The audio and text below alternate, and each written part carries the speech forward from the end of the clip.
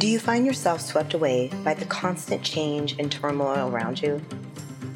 Whether personal or professional, these challenges can keep us from living a life of peace and productivity. I'm Liz Hurl, a licensed clinical marriage and family therapist, and I want to show you data-driven strategies to help bring stability and peace to your life. Welcome to the Anchored in Chaos podcast.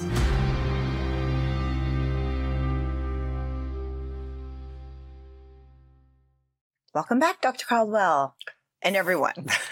Thanks, Liz. Always happy to be here. Yeah. So I might as well live here. Well, I feel like I do. Yeah. I literally live here. This is a lot of work. It's quite the endeavor that I never imagined. It's fun, though. It's been a lot of fun. Is it? It's becoming more fun. It's a lot of work. We're getting better at it. We appreciate your patience. We do. If you're still listening, thank you. What do we got today? I wanted to kind of go over, I was having a conversation with you, as do many of our episodes spur out of this, of what it takes for an individual to look at themselves. Mm-hmm. And a little bit of my side of the house today of the psychotherapy approach. Yeah. And what do individuals struggle in with self-healing? Yeah. And what it takes to be able to do that is quite significant. So the idea, as you said, is a little bit, how did you say that this morning when I said wrestling with your soul? What did you call that? Wrestling with yourself. No, I said it's like wrestling with your soul. You said that's Jordan. Oh, it's very Jordan-esque. Jordan-esque of me. It's very Jordan-esque of you. Yeah. Yeah, wasn't intentional. Yeah, but it is. It is. He's a psychotherapist too, so I'm quite aware. You're in good company. He's way ahead of my company. You're in good company. But anyhow, I wanted to have a further conversation, so I posed some questions and for you to. Yeah, we went over these things and we formulated some questions. I'm going to bounce them off you, and you do the very best you can. This is not a deposition. You're okay. We just roll with the punches. I do appreciate it, and I want to know how you define the concept of self-healing in psychotherapy. Well, the idea when someone wants to come into therapy, I think that they don't realize that's actually what they're going to maybe address first is their self-healing idea. That isn't the idea. It's whatever the 5-alarm fire is that's going on in their life currently. And having you as a clinician or a therapist, psychologist, whatever, title or education that you have, how you're directing that individual back to self is one of it's a tact and it's challenging because it's very hard holding up that mirror when you don't want to really just kind of come in and say, oh, so these sound like some really significant issues you are struggling with or you're having as an individual when it's initially, presentation of these are the outside sources that are coming in and attacking. In that capacity, in that role, why is it so important that you direct it towards the patient realizing that it's them that client-centered. It's this client-centered self-healing. Why is it so important? Because that's where it really all started. And even though the journey of the individual, their traumatic situations, and we'll talk more about the trauma word. That is a pretty hot word right now. Yeah. But that is what people have is traumatic incidences in their life and situations and abusive, dynamics that created the self that they are. Yeah. So the self-healing can be used as a tool in their approach towards self-healing. How can you empower your clients to do that? Well, I think the hardest thing and it sounds kind of cliche, but the courageous thing to do is to identify that it actually starts with myself. And it's a lot more comfortable for individuals to come in and say, these X factors outside of my life, work, relationships, people, interactions are the outside stressors that are activating me and making me respond in this manner. And I'm really not a bad guy or a bad woman or a bad person or whatever you want to say. Or why do I think this way? And then go into some really just unhealthy self-talk about who you are. So trying to get away from all of that, I'm not trying to venture off too much from your question, is getting them back on, okay, hey, I always say at the end, be compassionate. Sure. That doesn't sometimes even enter into an individual's thought process. So how do you assist them? How do you assist them through that process then? It's the diving into them. It's going through their history of their life, of not just, and it's interesting that when you say that, meeting a client where they're at currently, it's so much bigger than that. Whatever presenting, problem that they're we've having. Talked about that, meeting people where they are. Mm-hmm. It is. It's you're being able to say, all right, let's kind of do some stabilization right here and kind of see what's going on, other factors that are kind of activating that. And then, but this is I always encourage and understand this is a deeper piece than you might not realize. And now I know that there's I don't know if it's bad rap or whatever you want to call it, but that therapy gets on, oh, I don't want to go through all my history and all my life things. And it's like, okay, that's fine. But I'm not saying that we have to, dismantle your entire life. Right. But we do have to find some key factors that represent this behavioral reaction, this cognitive process that's affecting you at a very negative level. Sure. And that reluctance to share really, it limits my availability to parse out the things that are significant and not significant. And you may be tired of, maybe you've got a history of therapy. Maybe you're tired of telling that story. However, absolutely. I've never heard it. And if you could boil it down for me, I'll do the very best I can to help. We can together identify these are critical points in that timeline, right? The chronological. Right. Yeah. Yeah. So saying that, there's a tool that licensed marriage and family therapists use called the genogram. It's basically a timeline of an individual's life that share. We'll talk about this too. Yeah, this is a neat subject. Yeah. And it gives you insight without necessarily having to go into all the you eventually get into some cravats, but you get the highlights of what's going on in an individual's life. And it's a significant tool for a psychotherapist to use to kind of gain a lot of information, especially initial intake and things of that nature. Yeah. To address some of the highlights that people are like, oh, I forgot about this and I forgot about that. And those things so I understand that you'd run up against some people who maybe they have a past history or just maybe it's a reluctance to share with a psychotherapist or somebody who's there for them. Are there any common challenges that you'd see? Any characteristics that you'd see about people who are reluctant to share with you? Shame. They don't know me. And they're so internally, unkind to themselves that revealing that to someone else, even though there's the idea that, should be that you're releasing incredible information. And you know how I feel about this, and I will speak to this more. I am very passionate about the position I hold when I'm sitting across from someone and releasing that information to me and being delicate and taking that information seriously and compassionately and, you're just very aware, and someone's reluctant to do that because, it's like, I don't want them to know I think this, or I've done this, or these things have happened to me, or I've done these things. So and I'll speak to this, and I don't know if this is coming up at Therapeutic Alliance, getting to know your therapist or your clinician in a way that you feel like this is someone that, I can release all this to, and they can hold this for me as we process through something. Yeah. And that is very much so crucial to any type of treatment. I've had individuals that, it's like, well, I don't really mesh with, I always say like, of course that happens with every aspect of your life. Like sometimes you have, this isn't the same, but there's a comparison, I guess. When you think about like, you're with friends that have friends and you're like, I don't even know how they're friends because I don't even get it, like I don't mesh with those people. And it's not necessary. It's a personality difference. Yeah. Same thing. A clinical approach can be a little different. A clinical personality can be off and say, that's just not my thing. But you have to, I really encourage people, individuals seeking therapy, to speak up. Don't just roll. Well, like, I think it's going to eventually get better, because there's this internalization like, well, I'm already the problem. So it can't be the therapist or the individual, the professional across from me. Actually, it could just be just a vibe that's not gelling, and you kind of need to address it. So if I'm hearing you correctly, what you're saying is, it's important that the relationship between both physician or treating therapist and their patient, that you have a good rapport. Yeah. And that the trust is legal, moral, ethical. All the above. All of the above, right? And you can't disclose, and you'll never disclose. And it's up to the therapist and the patient what bond they form there about how much disclosure happens there. But you need to know that when you see your psychotherapist, you have the ability to spill your guts. And the more the better, usually, right? And then the therapist will help guide that thing. Well, that's interesting, but let's stay on topic. Which is their job. Which is their job, right. That because journey. That's exactly right. And that's important, I think it is. It would be on my side of the house. Not everybody likes, everybody wants something different, right? Oh, yeah. Not everybody's going to like me as a trainer because of the way I train, but that's just the way it is.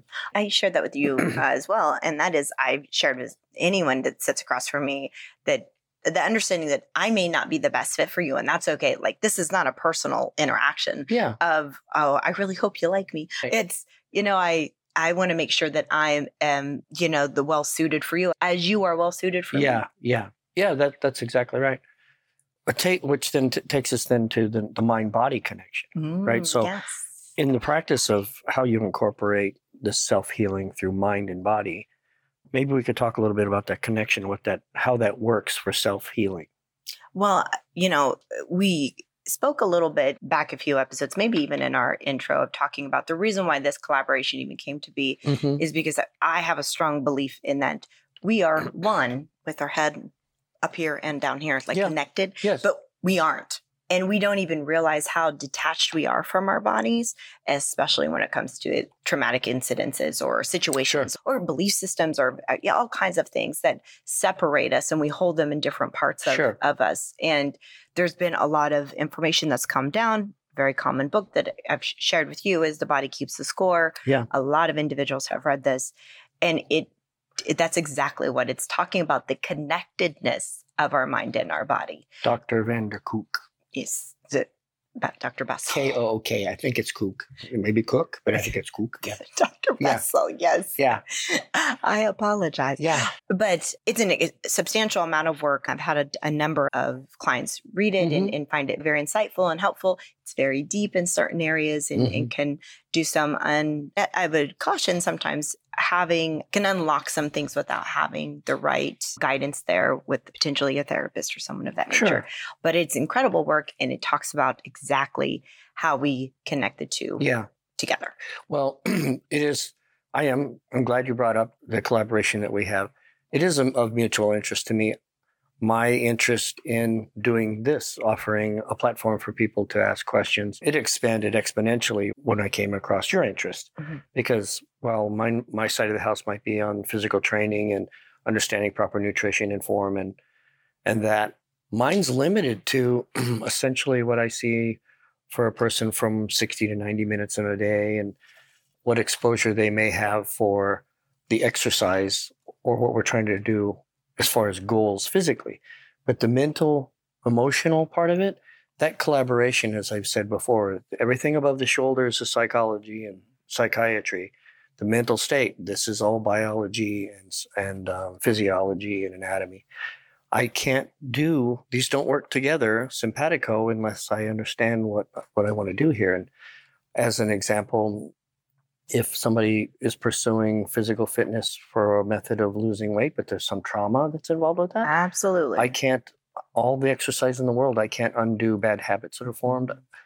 Bulimia, anorexia, all of these things. These are manifested in the physical body. However, they're started up here, right? They're started and they're nestled into there. So we need to unearth those things and rewrite that script, right? Yeah. When we talk about, and we'll talk a lot more in upcoming, episodes around body dysmorphia and the idea of how. I might know something about that. You might know something about that. You might know something about it. Lots of bodybuilders have body dysmorphia. One of the things, little sidebar here, and that is, we are quick to, in our society, make light and joke about our insecurities and our challenges. I don't even want to call them weaknesses. I think they're just part of our humanity. And I see a lot of reels about how I started going to the gym and didn't realize I was going to gain, body dysmorphia. Yeah. And it's like funny, but not funny kind of thing. Even though I just chuckled at it, but I'm just saying that's an unintentional, and what I like to encourage an open thought is that there's a shift there. This does give me something. If you're going to the gym and you're finding results and you're finding it does great things for your brain, because it chemically will do great things for your brain, and you're finding noticeable results in your physique and in your overall health, you're like, all right, these are all these things. So my gains almost become an addiction of, well, I can't not have those because then what else do I have? Sure. And as therapists, I would say, whoa, let's pump the brakes just a second. Let's talk about great that you have this and that you feel there's a complete great physical aspect of that. Yeah. But let's talk about, when that journey started, who were you then and who are you now? And how are these things, there's a lot of times we're like, oh, here we go. And I'm like, yeah, well, it's kind of true because we trade one thing for another. All the time. We won't go too far down this rabbit hole, but so I wasn't very big when I was a kid. Mm-hmm. All my brothers were much, much bigger than me, but the difference was that I'd always been strong. And when I found my way into the gym, that began my venture into weightlifting and training.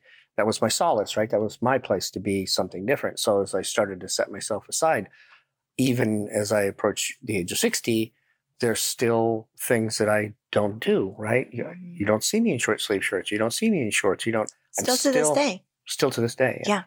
I will. I know some great colleagues. I know. Yeah. It is strange. It's those things they're put into your head. And could I undo them? Sure. It's not like they're critical. They're not crippling, but it is curious that those things still exist, It was interesting because I will say that when we started training together, well, actually when you were beginning our process, when you were my trainer, I said to you, I'm going to get you in a t-shirt. Like I was like, oh my goodness, you're going to show off those elbows. and I did a couple of times. You did. I was very encouraged by you. So good job. Though those elbows have been hidden since. So get off my back, psychotherapist. Okay. So what is it so let's parse that out there just a little bit more. So the psychologic and the physical. So what is it that we need to balance so that a person can find balance, right? So you're in there and you're just banging away at the weights, but you still have these really bad, dark habits. And I always, there are many things that haunt us. Alcohol, pornography, abuse, big T, little t trauma, all of these things. So why is that so important that we have balance? Why is it so important that we're not just slaying the demons in the gym, but when the lights go out, you're left with yourself. You're left with yourself. Mm-hmm. Yeah. Mm-hmm. Why is that so important? Because you're left with yourself. Right. And all the things you look back on of what you think you should have been or what you're not, kind of it. And I want to be delicate when I say falling into a pit of self-pity of like, I can't believe, I shouldn't think these things. And why am I the way that I am kind of mentality? And the balance there is, okay, so I've got some things that I've done in my past, who hasn't, but I'm not trying to minimize, but why am I living there? Mm-hmm. Why do I continuously revolve in a state that I'm no longer in? Yeah. Well, I have to figure out, because I will tell you, the body remembers where your trauma took place. Sure. So understand that's again back to understanding how trauma affects your body. And even when it's the slightest recall of a traumatic event or experience or something that really significantly bothered you, we tend to have this brush off. Like someone may say someone brushed against your arm and there was something about it that was discomforting and you responded poorly and maybe you shifted quickly or something. Mm-hmm. You almost attack yourself of, God, why did you do that? Like, what is wrong with you? Like, there's nothing, God, this person was walking by. What is wrong? This internal dialogue of dismantling how and why you responded. Well, there's a reason. And it's not, like I said, you have to, but you do have to reveal a little bit with yourself what that is. Yeah. There's a reason. Maybe I was being protective or maybe there's something else. Or maybe I'm just in denial about some other things that's going on with me. Yeah. And that's the self-diving part that's dark. Yeah. Yeah. We'll explore this in another talk. I could go on quite a while for examples of people who, those things that seem to get twisted or amplified beyond a healthy norm via alcohol, drugs, steroids, stuff like that had to do with sports. Those things were just amplified, and you kind of wonder, well, why is that guy like that? But it was just amplified. It just in the Dr. and Jekyll, Mr. Hyde thing, Mr. Hyde comes out and he can't, for some reason, you can't cap that. You can't stop him showing up.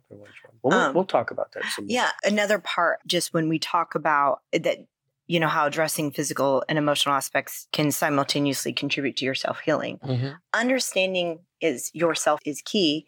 Something that popped into my head on a personal side of my family is there's an individual realized that, would get outright irate, ragefully angry when people would go to tickle them. Like the response was not, it didn't matter if it was a child or an adult. Like I was like, wow, that is a strong response, like for, an initial kind of teasy type of interaction.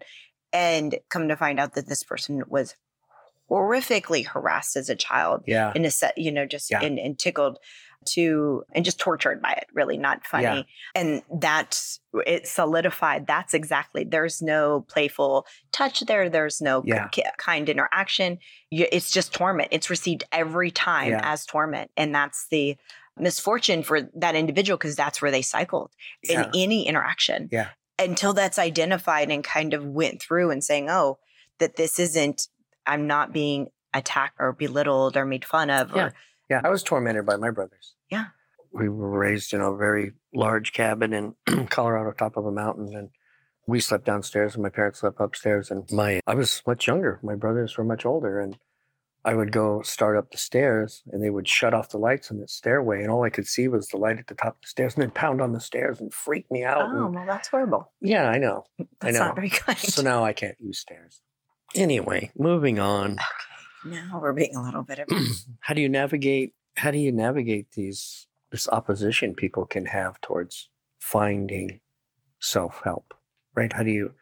What's your biggest tool? How do you hold a person's hand and go, look, this is how we're going to address this. This is how we're going to talk about this stuff. I definitely think my personal perspective and clinical approach is sometimes seen a bit direct. There is incredibly compassionate towards the individuals that I serve.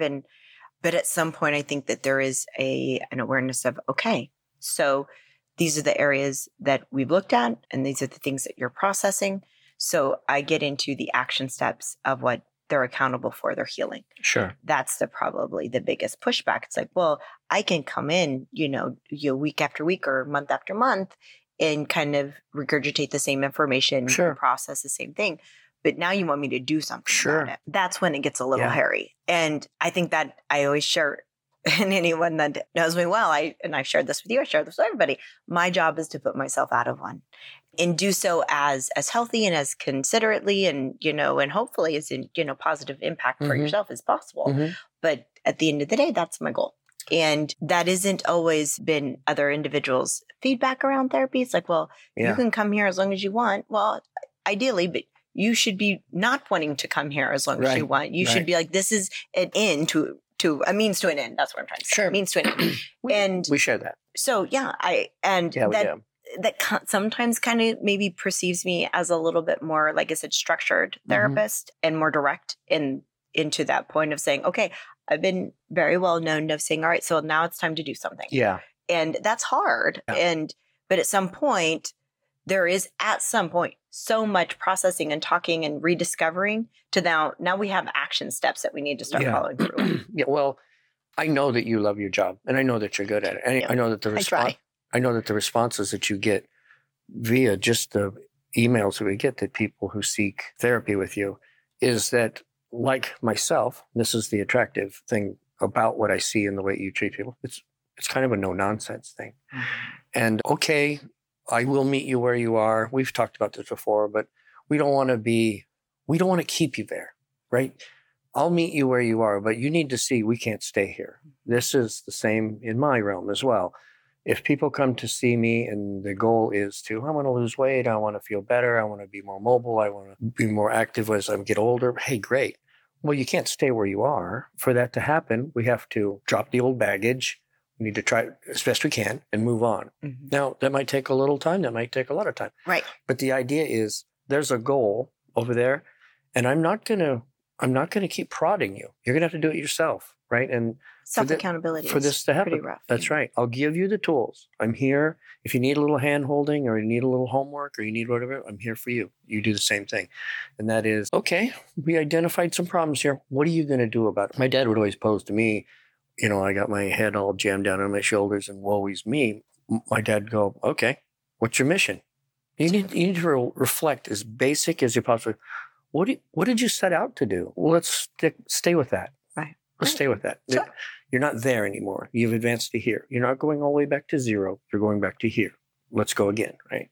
It is, to be clear, an incredible, delicate journey and balance. It's not, you're just not jumping right in and saying, all right, way that unfolds is a balance in it. There's a lot of delicacy to it. At some point, there is an awareness that that should be given on how and what comes next. Yeah. Because and these are the quite things honestly, these are the things I expect of you. Right. Right. Well, quite honestly, that's kind of the individual's like, well, I've said this now, I'm kind of tired of saying it. I'm like, I bet. So, or I'm tired of feeling or thinking or whatever. Okay.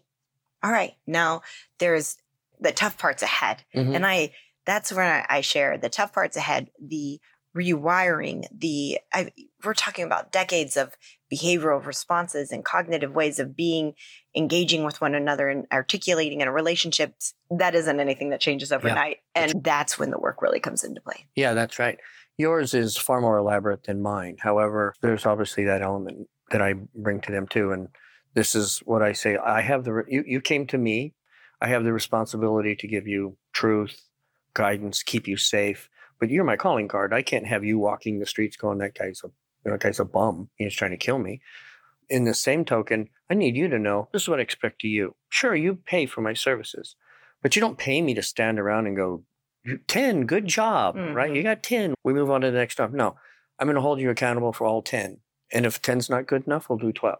I'm aware. I'm constantly constantly push you is to identify the things that maybe you don't want to go there. That's why I'm there. Yeah. I get to pull this out and you get it back when the workout's over, right? You do the same thing, is that you keep relying on this. Stop for a second. Think, right? Let's wash this off. Let's put it back in, right? Let's figure this out, how this thing works. I can stand around for 20 years and count to 10 and you'll buy me a new boat and you'll put my kids through college. Or I can give you the education. I can give you the tools. Go out and live your life. Yeah. And then when you need me, I'm here for you. Yeah, absolutely. Yeah, that's how it should be. That's the neat thing that overlaps with what we do. I very much enjoy it. Are there specific strategies that you use to help your clients overcome those? There's so many strategies. Yeah. Strategies. There's just a variety. It is definitely a case-by-case scenario of what that's going to look like. I mean, as far as, and I guess I kind of honestly, because we were talking so much, where were we at exactly on is that the overcoming resistance part? Is that what you're talking about? Yeah. The strategy is that by the process of treatment, they're creating their own strategies and they're going to have ways to look at things differently. They're going to be able to access their body in a way that they haven't, when be present in their body. You're creating a healthier self in all of this. Right. And it's a discovery process. It's a delicate balance. It's a journey. It's all the things. It's wonderful in process if you can get to the end. It is. Or, the evolving piece. I shouldn't say there's an end. I want to be clear on that. It is, but no, there's no buts. The similarities between what you do and I do are fascinating. People really are not aware of what they can do until they try. And sometimes they don't try. So to encourage somebody is to take people sometimes right to where they just are so uncomfortable doing that. But I'll keep you safe. You'll keep them safe. We'll go through this together. But we're going to explore some things. We're going to explore new movements, new exercises, which are mental and physical. But we're going to I'm there. I'm your safety net. If at any time, we just back off. But there's a huge reward in overcoming something I've never done before, right? And that's, we know, through your studies, we also know because we listen to Peterson talk about this all the time, but it's not that I can cure you of your insecurities. It's that I can make you stronger at facing those insecurities. Jordan always talks. To be honest, I can't. You can make yourself stronger. That's right. Yeah, you're the one that has all the power here. You just have to discover where it's at. The fear, he uses an example of somebody who's afraid of an elevator, right? They view an elevator as a vertical coffin. And I walk in there, I'm dead. I'm just going to die. I'm going to die a horrible. We go, okay, well, let's start wherever we need to start, where you can get some control over this. Can you look at a picture of an elevator? Okay. So you can look at a picture. Can you watch a movie about an elevator? Sure. I would probably steer you away from these disaster movies where people are dying in elevators. But in all reality, could you go to a mall and watch people go up and down in an elevator? Can you stand within 10 feet? Can you stand within 5 feet? I slowly progress you towards those things. And when the day comes that you can get in an elevator and ride it up, clutching the hand of somebody next to you, but you did it. And you didn't overcome fear. You're fearful. I'm rationalizing. I did it, right? I did it. And if I had to, I could do it again. Now, there'll be times you'll be really strong in it, and sometimes something might trigger you. Now, this is only an example. Sure. But when we have these triggers that kind of send us back into things, that's when we find our therapist. That's when we find our trainer. That's when we find these people who do have the knowledge and the passion and the willingness and the skill to guide us back on track, right? I couldn't agree more. Yeah. What else do you know about the What else do I know? trauma, big T, little t trauma? If a person has a history of trauma, what are some really good and trauma-informed approaches to contribute towards the self-healing process? Well, I think that one of the things I want to talk about really quickly, and I made notation about this. I kind of made quite a bit as I started to look down at this. I'm like, oh, I made a lot more than that's a lot of typing over there. Yeah. I mostly circle. Yeah, but I think understanding the trauma-informed approach and being what it means to be a trauma-informed therapist, that's very well, conversed about nowadays, and everyone's talking about that. And it's just a broad spectrum of understanding trauma and how it impacts an individual's life and in a wide variety of ways. Now, what I have is just understanding that how you're aware of how a little bit what you were just talking about, providing a safe environment for an individual to come in and be able to release what's kind of going on in their mind and maybe, what they're feeling in their body in a safe environment that they feel that they can, expose that type of thought process to. You're gathering information. You're aware of how you're trained how to gather information from an individual on body language and, a lot of motivational interviewing techniques and styles around understanding what triggers a client. So you're not trying to re-traumatize someone when it comes in there and you're kind of poking holes at like trying to figure out what's going on. A clinician should be able to understand how I, receive this information from an individual as delicately and as possible without, secondary traumatizing. This goes into giving trust and empowerment to the client because you want them to be able to understand that my goal in all of this is to help you see your potential, your person, that whatever and they're like, well, I don't really like me, so I don't really want to see that. And I'm like, yeah, well, there's going to be a healed part of you that's going to be incredibly exceptional. Future you. And that's your favorite word to say, is future. Yeah. Being able to give a great understanding of impact of the brain and the body. Yeah. And how those two correlate and they should be responding to one another. And they generally are, but sometimes poorly. And how to share that with your client and educate them in whatever, experience that they may have had and, provide that understanding so they can then make that applicable in their life. So just out of curiosity, and I think I know the answer to this, but I think you would agree. It's all elements are important. For instance, when did it happen? Where did it happen? How does it happen? When does it reoccur? It's a very long process. That's why, recently there is a lot of discussion around having coverage and things of that nature for individuals saying, well, I need to let my insurance carrier know how many sessions that I'm going to need. It's very taxing. Frustrating. Because that's not how this works. That's right. Having someone come across you and it's almost like you never know what you're going to get, a little box of chocolates kind of idea. Yeah. Because though we have a treatment plan that we have designed together and we have a course and a direction that we're going to pursue down, life doesn't always work like that. And sometimes this came out of left field that I don't even know how this or why this is bothering me. So that we have to divert and then we have to you can correct reassess. Me. You can correct me though, but you're required to diagnose. Oh, absolutely. Yeah. Absolutely. Diagnosis has on to first be session. Yeah. Isn't that crazy? In your first session, you have to render some type of diagnosis. That's ridiculous. That's the process, isn't it? That's the process. Yeah. That is the process. But, fortunately, we know that with good therapists, they can hone in on that, right? Yeah, they can absolutely. Absolutely. And a diagnosis, I think, is so, I would say, misrepresented or misunderstood. And now this is unfortunate that I think in our society that it's almost a popularity contest of who has what. And that's not at all. That much like I had shared earlier, than when we talk about the goal is not getting rid of anxiety. The goal is managing anxiety. Well, the goal is managing yourself in whatever impairment you're suffering, whether it be, rapid thinking and spiraling thoughts. And, okay, so I've got to learn I tend to do this. once you get to know you more Yeah. and you give yourself a little bit of compassion, maybe some grace around why I am the way that I am, maybe discover why that is. And then, all right, so what do I need to do to really address this versus just constantly cycling? So I'm going to tell him myself just a little bit. So I don't do well in crowds. I don't like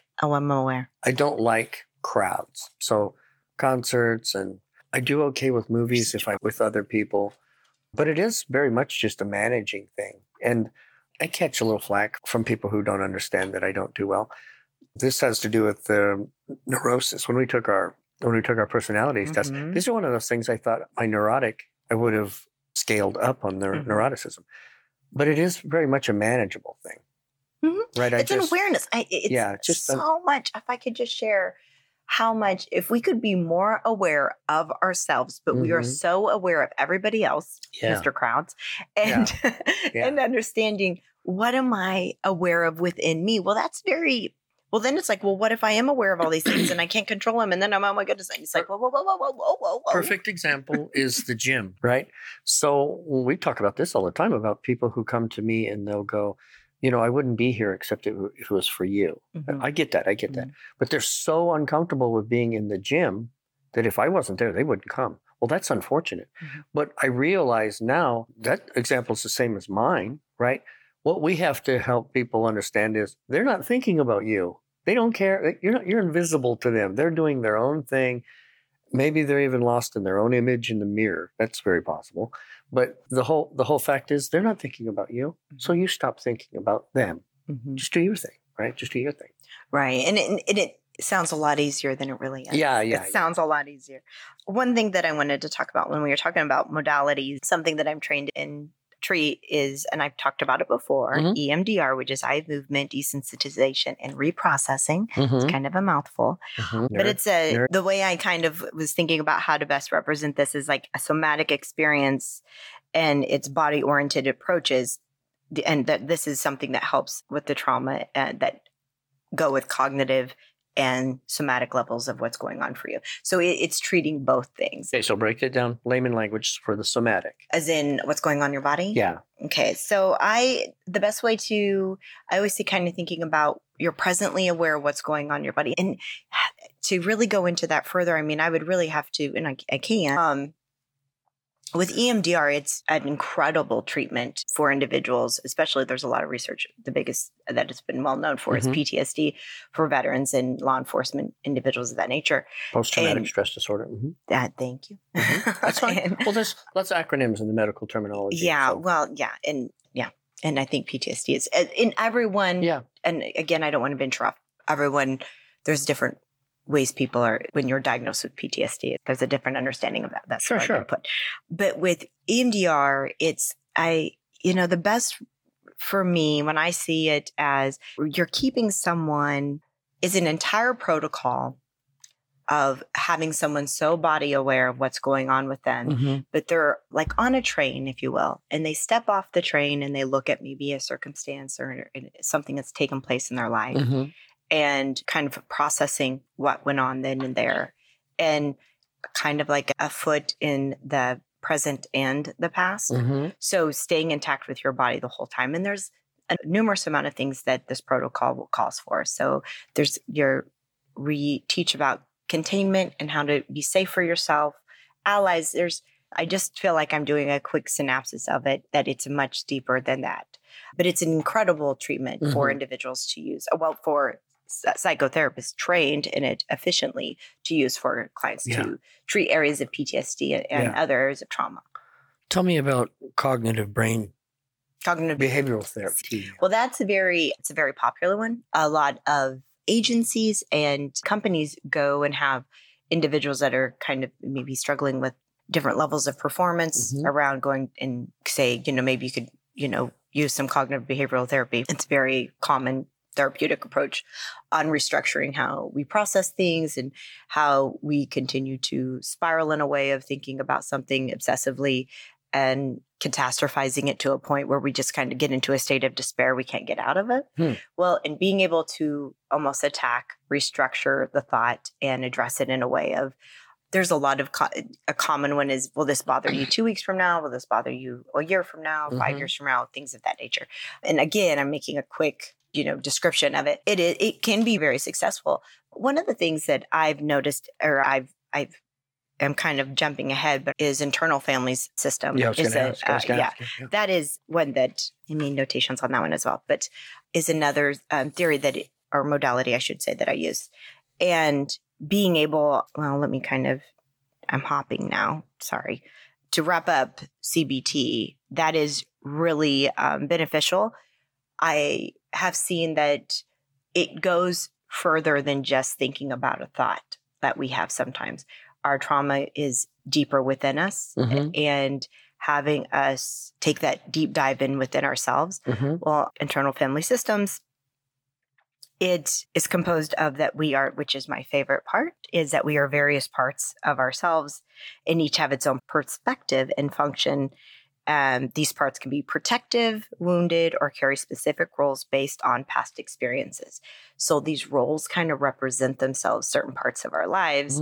And not to be confused as if someone were to say you have a personality disorder. No, I would always say that maybe it's a trait versus, if you want to call it versus a part, you could call it a trait. Let's pick on Liz for a minute. I don't like public speaking at all. So I'll pass. Thank God for the camera. I guess that's taken me how long? It's just so that's still I still don't thorn in my side. I still don't like that. It's still a thorn in my side, and I will do everything possible not to put myself into circumstances. So even in a group, when I'm called upon to respond, I get very uncomfortable with that, and I try and get out of that as quickly as possible. And so, but then sometimes I can just pull out a part of me where it's like, you just got to do it. You got to power through. And inside there's other parts of me that there's like this internal, like, this is sucking the life right out of me. Please make this stop. So I am working on this. So if I get this right, in your office, you have these things on the bottom shelf of these little characters. Yes. It's from a movie, right? Yes. Yeah. And I didn't see the movie, so I don't know what it is, but you have one that's like your temper and you have one that's scared and Inside Out, and most therapists know exactly what that is. Inside Out is the movie. Yeah. And then the idea, real quick, the overall piece of this movie is this little girl, as she's developing all these emotions. And then she has anger, and she has disgust, she has joy, sadness, and fear. Yeah. So that's what those characters represent. And those things sometimes manifest themselves. They literally shove somebody out of the way and another takes their place. Correct. Right. That's a perfect, example of like maybe a little bit like what kind of comes into play and what role we kind of get stuck in at sometimes of our lives. We play a role for but having, when we talk about an integrated self, when we're all whole, we pull all these parts together, and there's a lot of awareness to it. That's a really healed individual that's done a lot of significant work. Yeah. So anyhow, public speaking is by no means, I think it's one of the top ranked thing for fear of people have. Well, I will tell you how I discovered my dislike of speaking in public or anywhere that anyone wants to put attention on me. And that is through my EMDR training. When I was going through EMDR, they said, try and think of it as something that you'd want to work on. I'm like, I really should work on this public speaking. Yeah. And through my experience and going through that, I discovered, and I shared, I don't know what episode I shared this in, but in 4th grade, Mrs. Dahl's class, where she made me stand up for my social studies class. And she had me read something, and everyone's eyes were on me, and I just felt like everyone was laughing. And Mrs. Dahl was like, sorry, Miss Dahl, I don't even know if she's around or where she's at. But anyways, she was just like, get through it, just finish it, and like rushing me. And I was stuttering, and I could, to this day, because it's the body keeps the score, I felt the warmth in my neck. I felt my voice start to shake. Ears on fire. I was like, oh my goodness, this is terrible.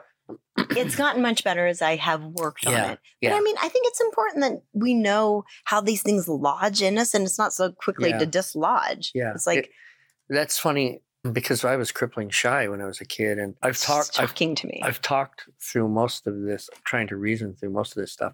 But one of the best advice I could give people, a total side note, about speaking in public is I no longer try to speak to the public. I'm speaking to one person. Right? That's what works for you. They're just sitting out there. I'm just speaking to one person. Mm-hmm. And then pretty soon your knowledge carries you through the conversation, right? You just have to butter the toast a little bit, right? Whatever makes the crowd flow, it kind of feeds back to you. But I've fallen flat on my face. And actually the only thing I can tell that brought me any healing to the falling on my face was the humor that I found later on. A presentation given at a podium in a brand new suit. You know how I knew it was a new suit? Because the sticker to my suit was right there on my sleeve. Nice. Everybody got to see it. Oh, good. Yes, good. Yeah. Mm-hmm. Anyway, those are funny things in life, right? It is, but I will tell you, so what reinforces that fear, right? So that experience of me at fourth grade, so let's just pull Liz apart here a little bit.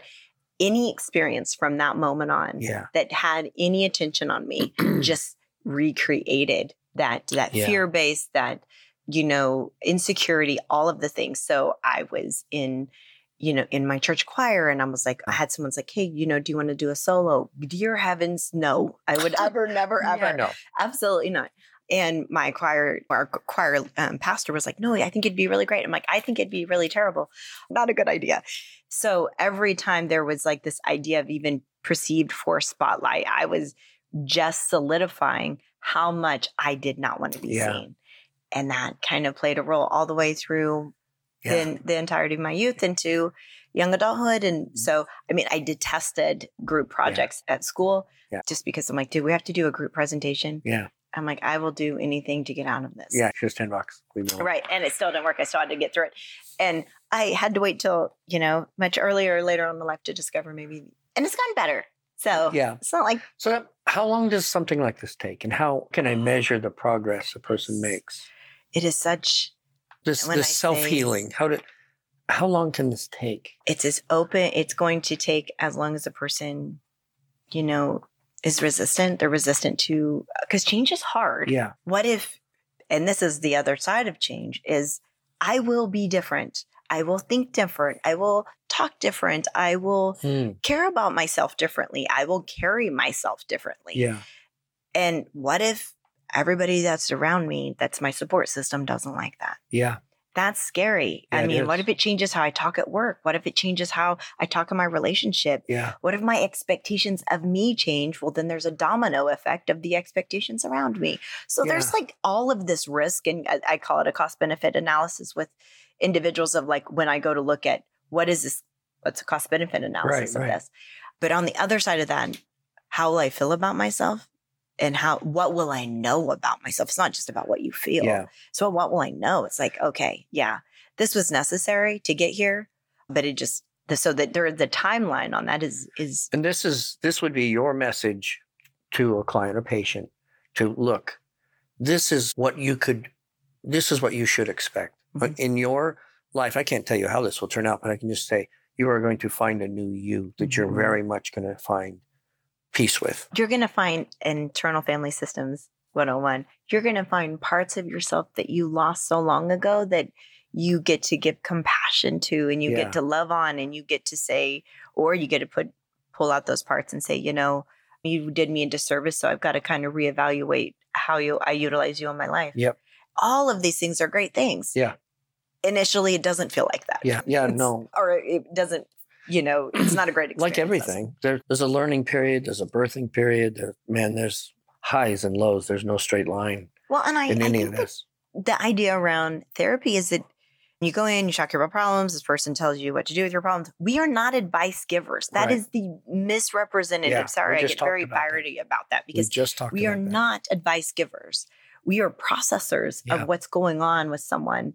And yes, we have a level of education that we're going to encourage you to open, that your mind's eye to how this happens and what we know about behaviors and generational upbringing and trauma and childhood trauma of just occurrences that have happened in your life, for you to be able to dismantle them and look at them differently. It's not a checks and balances as far as when it comes in. So I'm going to do this, and will this be right? And should I do this? And should this be right? Yeah. And it's not like that. Good point. On my side of the house, it is. I do not have any trainer that could say, well, in 6 weeks, we'll have you this. In 6 weeks. No, that's not true. Mm-hmm. I can tell you in 3 to 6 weeks, you'll find a certain place in your life. And in a month, you'll be able to look, in, 6 6 to 9 weeks, you'll be able to look in your mirror and see that something's happening. And in 12 weeks, you're going to begin to feel like a new person. And then a month from then, you'll be this and this. I can tell you that, but I can't tell you what results you're going to get, because it's going to take a effort on your half. And I don't know what sacrifice. I don't know what you're willing to do. I don't know how hard you're going to charge up this hill. I have no idea. So we have to do this together. But the idea is not to run somebody on my side. I don't need to run you into the ground. I don't need to break you. I don't need to sour you to the experience. And that's certainly something, we talk about. That's a commonality in the field we have, that if we're trying to provide a service to help others, we have to be careful that we carry a lot of power. It's a great deal of responsibility to be a really good trainer. And man, this is a message I wish I could drive home. I know you feel it because you love and you're very good at your job. But to have a certificate hang on your wall and be really bad at your job is a disservice to your public.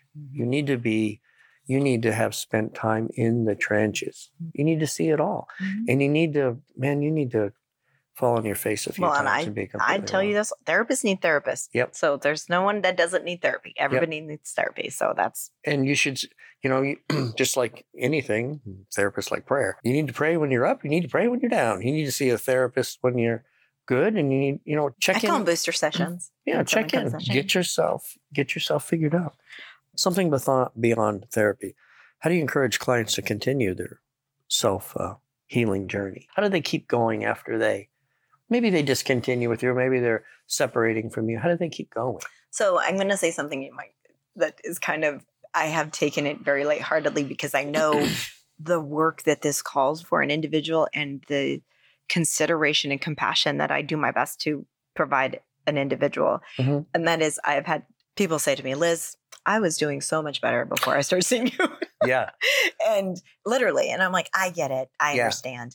And it's part of the process. Yeah. And there's like, well, that's okay. You can take your process and put it where it's to shine. But I would venture to say that those people hadn't been with you very long. No, actually, it's a couple, it's just dependent upon the journey of, okay, so I always think about a little bit where people are resistant to therapy as like opening that can of worms, like, or Pandora's box, and you can't put everything back in. And just saying, well, I don't want to kind of start diving into something here that I'm not ready to really filter through and kind of figure out what's going on. This is the client. Potentially individuals coming into therapy or families coming into therapy, because I don't know if what I'm going to come up against, because I like control. I like to know what's going to happen. Yeah. Well, again, that's not how this works. You don't always get that. But to encourage someone to maintain their journey of healing is to know that, it sounds a little cliche, but they're not alone. And look at the success of where you're at. I always do. I try my best. I shouldn't say always, but I try my best to share with individuals how honored I am when I see all of the amazing things that they're doing and help them identify, a little bit. This kind of goes on both sides of the house here. And that is, you always say that, you couldn't do this push-up, 2 months ago or whatever. When this encounter would happen, how would you used to respond to that? That was really detrimental to you. Yeah. Oh my goodness. I never thought about that. I don't do that anymore. I'm like, yeah, that's right. and then it's like all this epiphany, and I can really do this. And I'm like, yeah, you can really do this. And that's what change can sneak in. Yeah. I mean, it's not like oh my gosh, you wake up at night, I'm changed. No. Right. No. It sneaks in, and then all of a sudden you shock yourself. Oh my gosh, I don't do that anymore. Well, and if you have a mentality, which we do societally wise, in my opinion, where we're always downing ourselves. Yeah. And having someone, hey, for a second, can you consider what you used to do versus what you're doing now? Yeah. And then it's like, oh, I guess you're right. Well, that does kind of help me see. And then I'm like, tell me more. Then I make them tell me more. What have you noticed? What have you noticed? What have you noticed? Because it's that, okay, I'm uncovering self piece. Yeah. Yeah. In training athletes, it's usually always younger athletes, but in training athletes, there's times you have to rein them in, right? And you have these people who just want to take they want to be able to broad jump 30 feet in their first go. No. And when we begin this, it needs to be incremental.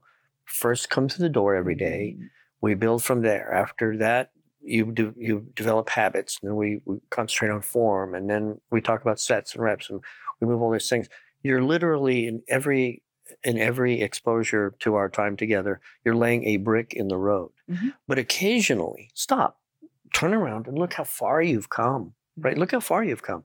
If you're just constantly going to be looking, grind, if you're just constantly going to be looking to the top of the mountain, and I'll never do that. Can you see the next step? Take that one. Just take that one. And then we'll talk about the next one tomorrow, right? But you realize you're halfway up the mountain. All of the sniveling and complaining and all that, would you look how far you've come? And when they finally do that, hopefully, there's nothing worse than to have just a sourpuss as a client, just, oh, woe is me, Eeyore kind of thing. No, you need to. Well, initially, someone may come in and not have any perspective, but doubt, self-doubt, and not having the ability to see, the next step of, I have.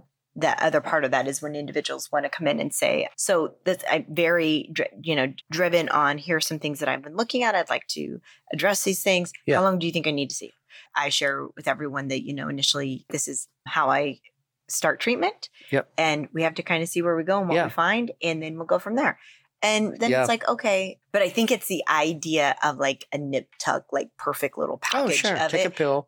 And then resolve. Like it's simple. Yeah. Can I take a pill and an app and call you once a week? This is something you say, but this is something I say. You didn't kind of think this way overnight. You didn't become or act this way overnight. That's and now it's like, I want to address these things. It doesn't change overnight. That's right. It won't. You can't undo that stuff that quickly. In your personal growth, can you share any cases? Does anything come to mind in any cases that you've seen just this transformation? Now, well, I wouldn't identify a case necessarily. I'm going to pull back the curtain. When we first started training, right? This isn't on the psychotherapy side, but this is kind of on your mental side towards training. You've done this 1,000 times. This has never worked out. You were very negative about it. You're very negative about it. Well, I was just informing you how I was not going to be successful. Oh, yeah, I know. You were laying down that I wasn't going to be successful. But I said to you, okay. I mean, why would you not be? Right. Yes. I mean, I'm trying to remember exactly. It just seemed like you didn't care that I knew that I was going to fail. Like I was just like, listen, I don't want you to have like big hopes and dreams for me here. Yeah. I'm not going to be an athletic. I don't have an athletic build. I've never been in any athletics in my entire life. Don't expect me to be lifting anything ridiculous. I'm just like, I was like letting you know the package that was coming. But as progress was made and habits were formed and things changed. And then when they changed, you go, holy smokes. But it's not until you're a little ways down the trail that you go, look how far I came. Look how far I came. And now it's changed for you drastically. And I want to tell people a story of, I midwifed my children. I delivered both my kids with midwives. Now, anyway, I can remember hearing people talk to midwives and going, we're not going to do this. We're not going to do this. And midwives go, because they know when the time comes, you're going to do exactly what I told you to do, because that's how it's done. That's how babies have been born forever and ever. You can say all these things, but I don't care what you say. It's going to happen. Now, it's inevitable too, because you are having a baby, right? You're forced into it. Fight it, bump your heads into it all you want. It's still going to be. Now, let's you and I get on this. Let's row in the same direction, and you're going to see that you'll make more and more progress, and it's more enjoyable too. Well, I'm utilizing me as a keen example of coming into a situation. I mean, I was just letting you know, like, this isn't going to be like, your gold star winner. Yeah. Because that's the way I perceived the situation. That's the way I felt about myself. Yeah. And as month one went by, I'm like, see, told you, 1 pound, not worth it. Yeah. But that's okay. I paid for it, so I'll still keep coming. You were setting the bar very low. And okay. But to me, I've been doing it long enough to go, Liz, just keep doing this. And you kept doing it. And now, my driven personality trait, some might call stubborn, but driven personality trait. Yeah, driven. Go with that one. Go ahead. Is that I wanted to push and see. And when I felt like kickback from you or pushing me back of like, well, you could do this. I'm like, yeah, I can do this. Because that's my that's a part of me. It's one of my parts. Yeah. And then I'm like, all right. So, and it's like, you can do this. Yes, I can do this. And I will. Well, what unintentionally happened is I fell in love with what I was doing when I started feeling good about me, I fell in love with me. And I'm like, oh my gosh, this is so great. I told you I love the strength feeling. Yeah. Like when I felt strong, I talked to some other females about this. Like there's nothing, it's different for a woman to, and you would have to be a woman to understand that. Yeah. The feeling of strength that you have never felt before, then it was like, oh, well, this is great. Like I'm going to keep doing this. And by then. Yeah. And I could use 100 different people that I've seen all go through this. But I can remember the first time I ever had you jump up in a big weight. And like, I can't do that. Yeah, you can. Mm-hmm. And you did. You're like, oh, man. I was surprised. No, go to the next one. And you go to the next one. Wow. Yeah, you did it. Now, that happens with everyone. I have a close friend. His name's Shane. And he lost 57 pounds in 15 weeks. Much to his credit, he did that for his wedding. He drove himself literally to crying. I'm not telling stories. He drove himself so hard that he would break down crying. And I thought to myself, I have more respect for a person. He drove himself so hard. It was like this emotional thing. And I would have to go, are you all right, Shane? He goes, yep, let's keep going. And he'd keep going. I'm like, man, that's awesome. That's awesome. I've told him before, I've trained professional athletes. Mm-hmm. I've never seen anybody push himself that hard. He was that focused on doing that. Man, just respect. I can't give you more respect than that.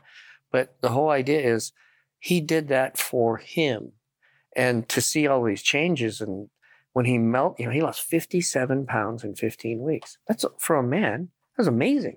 And he went to his wedding and he had a great time, and right? Good for him. Yeah, good for him. Everybody can do that. No, I'm not. This topic isn't about that. It's about when you find a person who can recognize, what does it take with this person? Do I need to be more passive? Do I need to let this person experience these things? Or do you give them or do I challenge them and go, I'm not hearing that. Keep going. Mm-hmm. If they'll keep going, that's the point. That's the hard-nosed mentality. You break a person through the thing and they look back and they go, wow, I didn't think I could do that. Yeah, I could see it in you. Sure. Right? Your therapist can see it in you. Mm-hmm. Yeah, that's what we're after. Yeah. Ideally. So a couple more questions. We should wrap this up because we don't want people to be too bored by now. Yeah. So what do you think? All right. There's some closing ideas. What are your insights? What are we believe that people are incredible. Oh, my insight is the ability that the human race has is far beyond what we were actually seeing today. And, not do historical, but historically, the ability to persevere and to be more for self is incredible. You absolutely have it. It's been the joy of my career. Who should they do it for? Well, absolutely for themselves. I tell everyone, anyone that comes in and says, hey, so-and-so thinks I should be here, my spouse, mother, father, brother, sister, uncle, aunt, cousin, don't do it. Well, don't do it. Yeah, what do you think? Well, it's like, no, I'm going to do this for them. And then that's wrong. Being able to say, no, like you are so incredible. You need to do this for you. Yeah. And that could be a discovery process. Don't get me wrong. But you need to do this for yourself. Mm-hmm. And the insight is that you are more capable than you'll ever understand when you start accessing yourself and your abilities and just knowing who you are. Yeah. And it's really great. Well, I know that awesome. I know that you love your career and I know that you love your profession. I think you would agree with me. We're not doing this for the money. Obviously, look at our bank accounts. But the whole point is that's funny. The whole point is money. The funny thing about Nancy, who's an 83-year-old female that I trained, she's a wonderful woman. She goes, don't you get tired of being enthusiastic all the time? She said that today. Oh, did she? And I go, in almost 40 years of training, I've never had a lack of enthusiasm to help people train. Because when people really want to train, it's enthusiastic to me. I mean, I feed off that. You feed it. But to see them do more and more, and then I get to see them progress. They get to see themselves all the time, but I get to see them incrementally. And when I get to see them and they change, I'm like, And then I point out, hey, you couldn't do that before. And they're like, oh my gosh, you're right. So that's the incremental part of change too, that they're not aware of. I've tricked you into thinking this is all just sets and reps. And no, it's not. You're growing in your mental fortitude and your determination, and even in the future you, because that's what I try to tell people is stop thinking about you. What do you want to be? What do you want to be? My sons have heard the lesson in their entire lives. if you want to be an astronaut, if you want to be a firefighter, if you want to be a brain surgeon, if you want to be a pro golfer, great. Be all of those things. Have a resume that looks like a roll of toilet paper, just rolls out the door. Do everything, but be good at it. Be good at it. That's and then you'll find a way to do it just like you, right? You're good at it. You enjoy it. And well, you've given me a lot of kudos. I humbly, you are good at it. I appreciate that. But I feel compassionately led to do what I do. And I hope that it's effective. Yeah. What are your closing thoughts on this? So the idea when we started was like the wrestling with yourself and your soul and maybe your person, that if you ever wanted to start this endeavor, do so with a professional would be my first encouragement. Yeah. And take the strength and the compassion and try it and be compassionate to yourself. It's all the things you think that you are and that you probably aren't. You know, everyone's had and made really significant, terrible choices in their life. Yeah. It was a point of your life. It's not where you're at now. And even if it is, it doesn't have to be where you stay. That's right. Yeah, that's right. So it's a lot of courage, but you can. It will happen. If you let it happen. It won't happen. Yeah, it won't happen overnight. May not happen in a week or a month. But if you keep at it, right? If you keep at it. And everybody that comes into my training facility, they're only on 90-day contracts. If you feel like you want to stay with me for another 90 days, we just do it again. We sign you a contract. But the emphasis is that we're here to help you go live life, come back and see me, right? Like body mechanics. We want to make sure that you're up and running and heart, body, and soul, right? Ideally. Yeah. Good job. This is a good talk. Well, thanks. I appreciate it. Yeah. You're putting me on the spot. Yeah, sure. All right. Whatever. Well, thanks, everyone. Please go and like and share and do all the things. And thanks for listening. Yep. All right, guys. Take care of yourself. Bye-bye.